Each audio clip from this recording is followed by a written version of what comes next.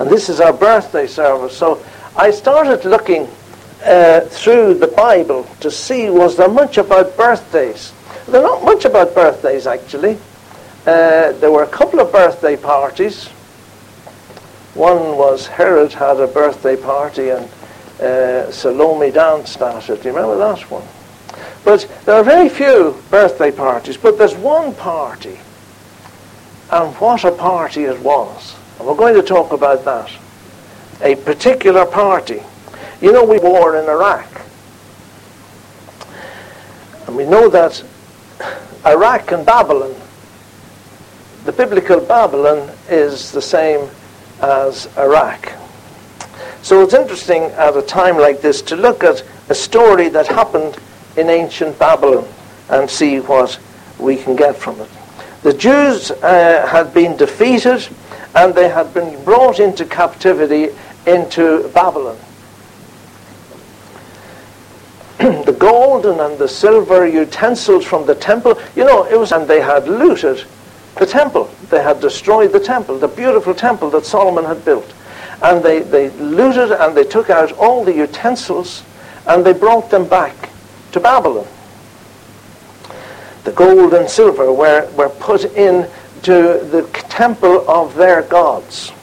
And in Daniel 1:2 it says, and he brought, that's Nebuchadnezzar, the vessels into the treasure house of his God. You know, the Tower of Babel itself very probably was built for idolatrous worship. And Babylon was a very idolatrous and wicked country in those days. And Nebuchadnezzar was a supreme ruler. And we'll see that as we look on a bit further. And so, in the same place, probably close to where the Tower of Babel had been, there were now various temples and idols, where the king of Babylon and the inhabitants worshipped. And it was in one of these temples that they put all the utensils from the temple in Jerusalem. You know, the Babylonians worshipped many gods. They worshipped a god called Rach and Shach and Nego.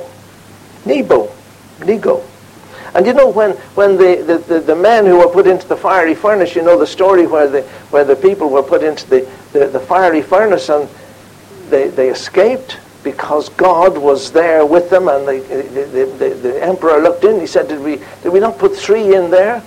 And there are 4 in there. One's like the Son of God. And he called for them and they came out. And they called them Shadrach, Meshach, and Abednego. And that was after the gods. The three of the gods that were worshipped. They were given the names added on to the end of their names. We had Shadrach, Meshach, and Abednego. Venus was also worshipped and held in veneration with the Babylonians. And so there was an awful lot of temple prostitution and things like that attended these worshipping of the gods of the Babylonians. And I read a description of the temple of Jupiter. It had gates of brass. It was 440 yards on every side. 440 yards on every side. And was 4 square. In the middle of the temple was a solid tower, 220 yards in length and breadth. And upon it then was built another one. And then another one. And it went on up in these ascending towers. And in the last tower, they used to observe the rising of the moon and of the sun. And a lot of sun worship and that type of thing went on. It was an amazing city, the city of Babylon. It said it was an extraordinary height, this temple, where the Chaldeans made observation on the stars and could take an exact view of the rise and setting of them. It was all made of brick and bitumen at great cost and expense. And here, in that temple was, they reckon, where the vessels from the temple in Jerusalem were put. And these items that they had taken from Jerusalem were of very special interest to the Jews. They had been erected and made and formed especially for the worship of God. And they had been dedicated solely for God's use. They were sanctified, and when we get that word sanctified in Scripture, it means something which is dedicated solely for the use of God. They were holy things. And for these holy things to have been placed in a temple for an idol god was to the Jews something horrific. And this all took place under the Emperor Nebuchadnezzar. God had declared that they would be taken into captivity for 70 years. And that they had to settle down in that country. False prophets in Israel had said, no, they weren't going to go into captivity. Everything was peace. It says they were saying peace, peace, when there was no peace. But in actual fact, the emperor did come and he took them into captivity. You know, Nebuchadnezzar was an amazing emperor. And we'll see that he had absolute power. He was a despot. Probably a little bit like Saddam Hussein was. If he said somebody was to live, they lived. If he said somebody was to die, they died. But you know, the interesting thing was about Nebuchadnezzar. He was humbled by God. He was humbled by God. And he was out walking and he was saying to himself, this is a wonderful empire that I have. And God struck him down. He lost his mind. He lived out in the field. He ate grass like the animals. Obviously there was a regency sent up in some way that looked after the affairs of state while he was like that. And he says, I thought it good to show you the signs and wonders that the high God hath wrought toward me. How great are his signs, and how mighty are his wonders. His kingdom is an everlasting kingdom, and his dominion is from generation to generation.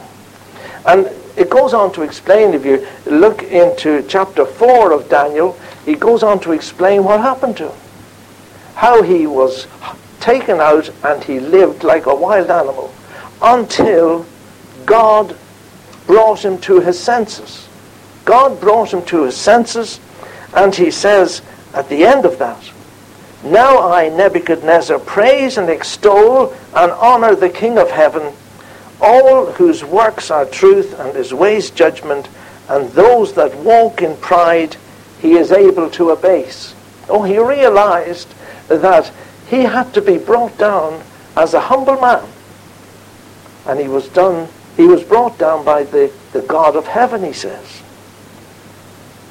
Well, he died, as most of the people do. And he died, his son, Evil Merodach, he took over. And he reigned in his place. And his son eventually it would appear, to reign as king, as a co-regent with his father. There's doubt about it, but it seems like something like that happened. And the father, he went on doing crusades, fighting crusades here and there, and his son stayed back in Babylon and ruled in Babylon.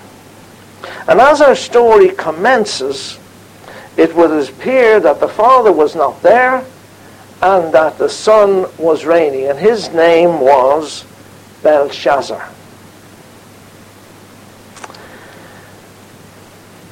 And we don't know what age he was, but the father was away. And perhaps it was a case when the cat's away, the mice play, because he organized a big party. And this was a big party. He invited over 1,000 of his lords and their ladies and their girlfriends. And he invited them all. We don't know the reason for it. Some think perhaps it was an annual thing that he organized because another emperor knew all about it. We'll see that in a minute. Others think that it was a kind of show. You see, what had happened? His country was invaded by an emperor called Cyrus. And the city of Babylon at that time was being besieged. And inside, they felt very safe. And he organized this party, maybe to boost the confidence of the people inside Babylon. We don't know. It's only speculation. The building where this event took place has been actually excavated. It was about 170 by 60. It was a huge building. Beautiful plasterwork. Highly decorated and ornate. And as I say, anybody who was anybody in Babylon was invited. It was a big affair.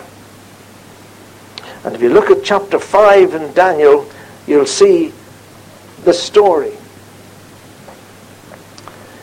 They drank wine.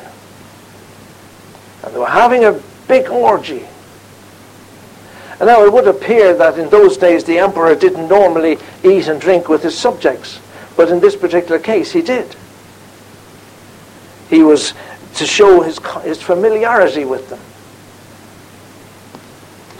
And as he got merry and reckless through being half drunk, he thought of all the beautiful cups and vessels which had been taken from the temple in Jerusalem. And he said, let's bring them in. Let's drink from them. And he ordered them to be brought from the temple of his God. I don't know how many they actually used that night. But you know, in Ezra, it gives the number of vessels that were taken out of the temple. And in Ezra 1:11 it says there were 5,400 different vessels taken out of the temple in Jerusalem and brought to Babylon. So there was a good lot to choose from, if he wanted to. How foolish he was. How foolish he was. For us looking on the outside, it's easy to say that. But you know, there's a verse in Proverbs that says, wine is a mocker. Strong drink is raging, and whosoever is deceived thereby is not wise. He made these decisions when he was half drunk. And Proverbs says he wasn't wise, and he wasn't. In verse 4, it goes on to say, as they drank from these sacred vessels, they praised their gods. Now these vessels had been set aside for the use of Jehovah and the temple worship of the God of the Jews. But they worshipped the gods of gold and of silver, of brass, of iron, of wood, and of stone. They started praising these other gods while using the vessels which were organized and solely for the use of the God of heaven, Jehovah. You know, if you'd asked anybody at that particular time, what kind of a party? It's a great party. It's a fantastic party. We're having a great time. But, verse 5, and this is creepy. Suddenly, the king looked up, and there was a hand on the wall, and the hand was writing on the wall. Imagine if a hand suddenly appeared on that wall and started writing. I tell you, it would sober you up a bit. That's one thing. There was a candlestick, and just beside the candlestick, this hand was writing. The king. Well, there was an abrupt stop to the merriment, I can tell you. Everybody stopped. You could see their mouths open. And in verse 6 it says, the king's countenance changed. I'm sure it did. He went pale. And in his muddled mind, he began to wonder, what is this? And he began to shake. And his knees started to knock together. He was terrified. And he cried out. And he called all his astrologers and his soothsayers and his magicians and all the wise men they could think of. They brought them in to the party. And he said, if anybody can interpret that, he's going to be third in line in the throne. Because that's important. Whatever it says, it's important. And he's going to be third in line. And the reason why it was third in line, because the people think, because there was his father himself, and anybody who came along then would be third. And they couldn't understand it. Couldn't read it. Everyone, it says in verse 9, was confused and frightened, scared stiff. Nobody could read the writing that this hand, this mysterious hand, had written, and presumably the hand was still there. There was a deathly silence. And then the queen.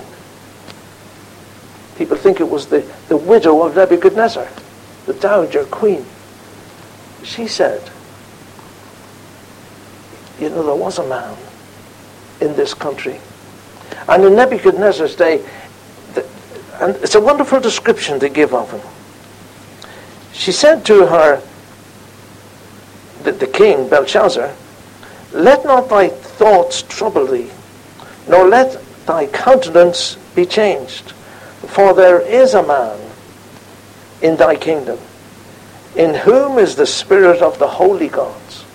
Oh, she remembered Daniel interpreting the dreams of Nebuchadnezzar and the visions that Nebuchadnezzar had. And those visions that Nebuchadnezzar had are still as true today. They are still being worked out in prophecy. And you can look at that sometime. Maybe we will.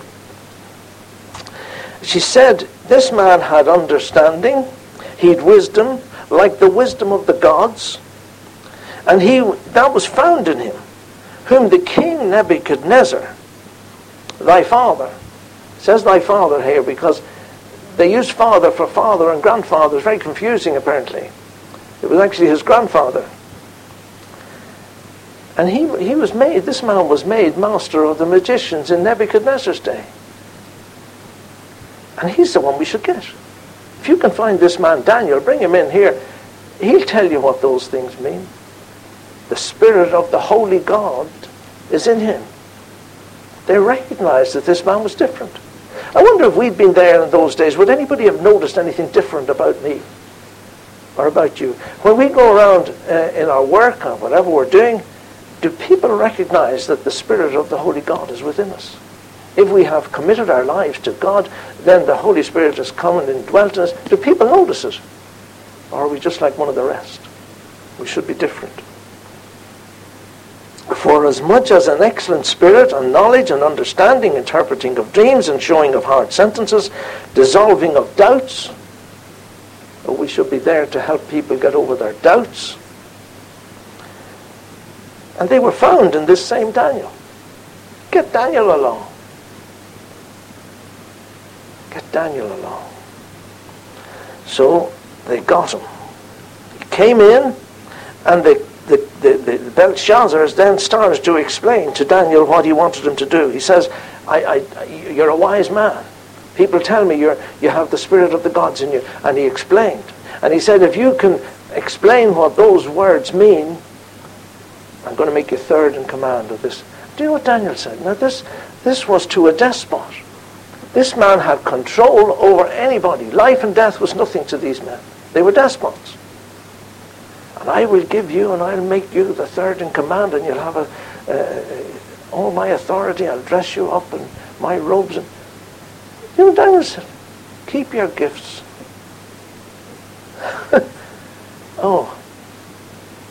didn't just say it maybe as bluntly as that, but he said, no, I don't want your gifts, but I will tell you. And then he goes on to talk to this man who had complete control. Here's what he says. Let thy gifts be to thyself, and give thy rewards to another. He says, you knew all about Nebuchadnezzar. You knew what happened. Thy father, thy grandfather it is, God gave him a kingdom and majesty and glory and honor. And for the majesty that he gave him, all people, nations, languages trembled and feared before him. Everybody was afraid of Nebuchadnezzar because he was supreme. Whom he wanted to kill, he killed. Whom he kept alive, he kept alive. And whom he would set up, he'd exalt them and give them a high position. But if he didn't like you, he knocked you down. But when his heart was lifted up with pride, and his mind hardened in pride, I told you about what happened. God stepped in and confused his mind, and took his throne and his glory from him. He was driven out into the fields. He ate grass. Brought him right down. Until he knew that the Most High God ruled in the kingdom of men. Whether we like it or not, whether you agree with it or not, that is the message that Nebuchadnezzar had to learn. That the Most High God ruled in the kingdom of men.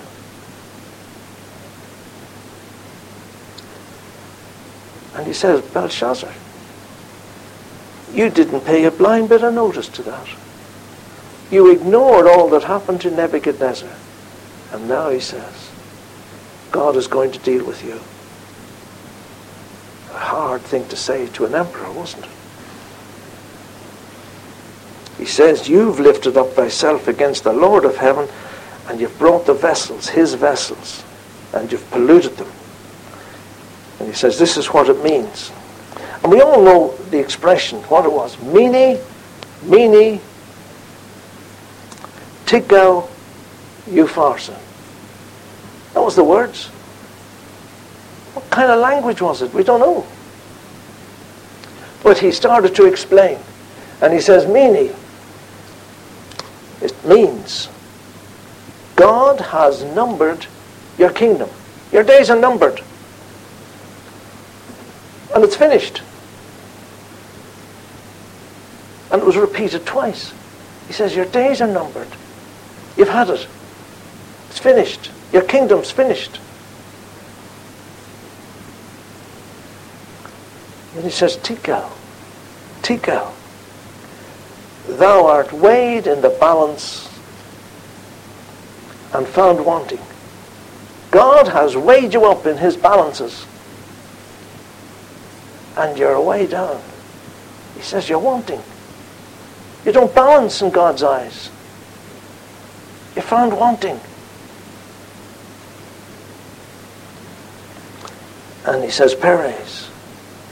Oh, he says, that's what it is. The next thing is, your kingdom's going to be divided and given to the Medes and the Persians. The amazing thing is that when he said this to Belshazzar, Belshazzar accepted it. And he said, I'm going to make you third in command of the city. Verse 25, 27, 29. Then commanded Belshazzar, and they clothed Daniel with scarlet and put a chain of gold about his neck and made a proclamation concerning him that he should be the third ruler of the kingdom.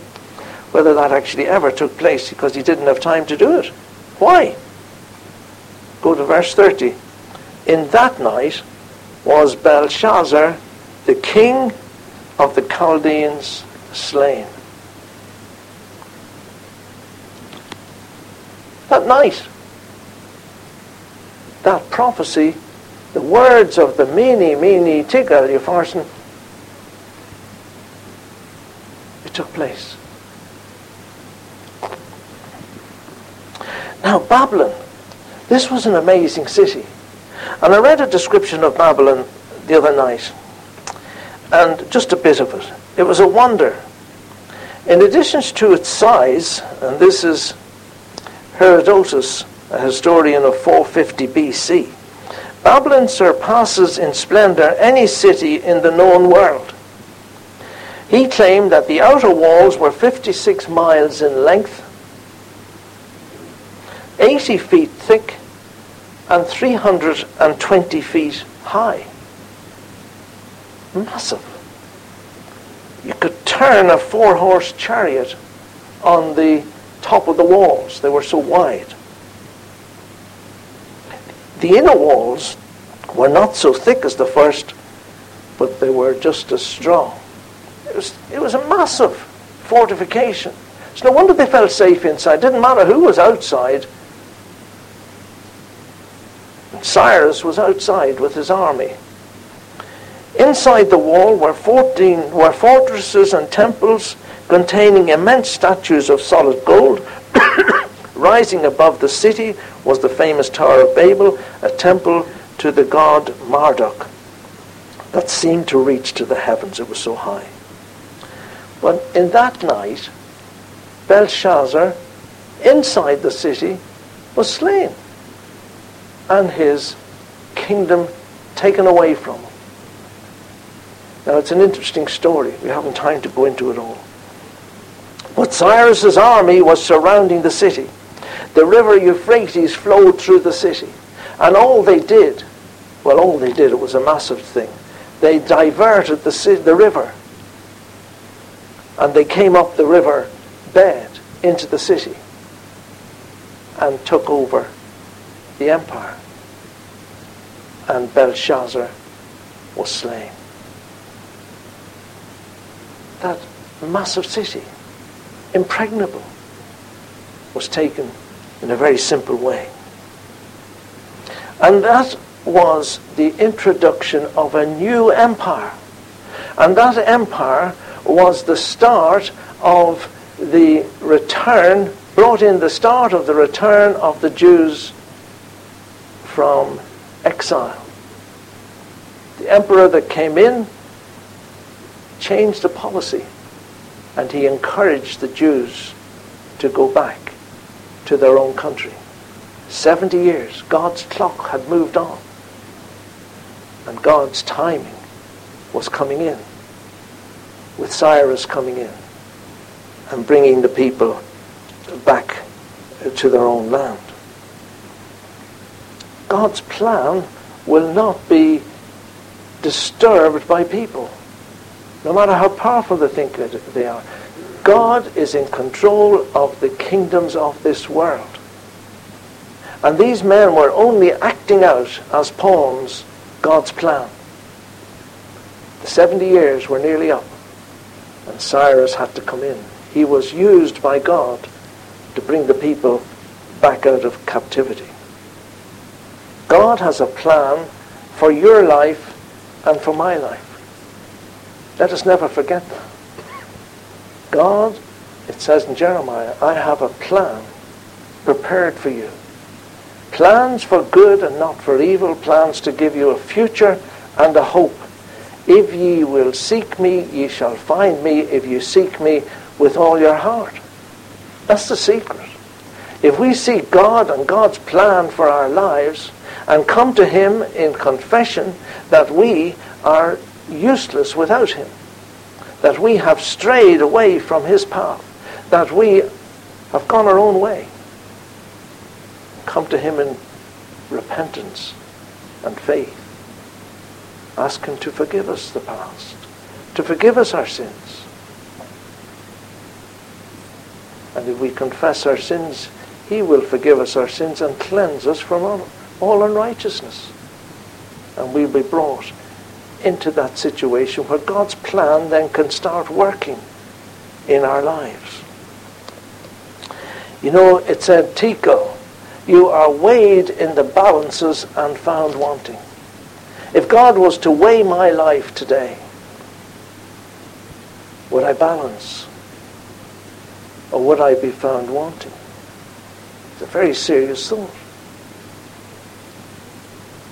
Are we wanting Are we lacking something that God wants from us and for us? How foolish that man can imagine that he can treat God lightly. We are reminded of, just in closing, we're reminded of the parable that Jesus told of the farmer. And he had abundant crops. And his ground produced fantastic crops.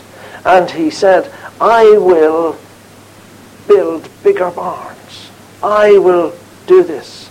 I will sit back and I will say, he troubled with his eyes, this man. I will say, I have enough goods for many years. Sit back, eat, drink, and be merry. But it says, but God said, thou fool, this night thy soul shall be required of thee. That was the difference. He'd left God out of the equation. Don't leave God out of the equation. It says in verse 5, in that same hour, God has a time to bring people to justice. There's a time for everything. In Ecclesiastes it says, there's a time for every thing. There is a season, a time to every purpose under heaven. There's a time. God has a time. There was a correct time for the Lord Jesus Christ to go to Calvary. It says, and when the hour was come, he sat down with his disciples to have the Last Supper. The time had come. He prayed, now is my soul troubled. And what shall I say? Father, save me from this hour. Jesus said, shall I pray, Father, save me from this hour? But then he says, but for this cause came I to this hour. The time had come for Jesus to offer himself as a sacrifice for your sins and mine. God has brought us here this morning, each one of us. We're not here by accident. Don't think you're here by accident. You're here by design. May we listen to his voice speaking to us and take him seriously. Amen.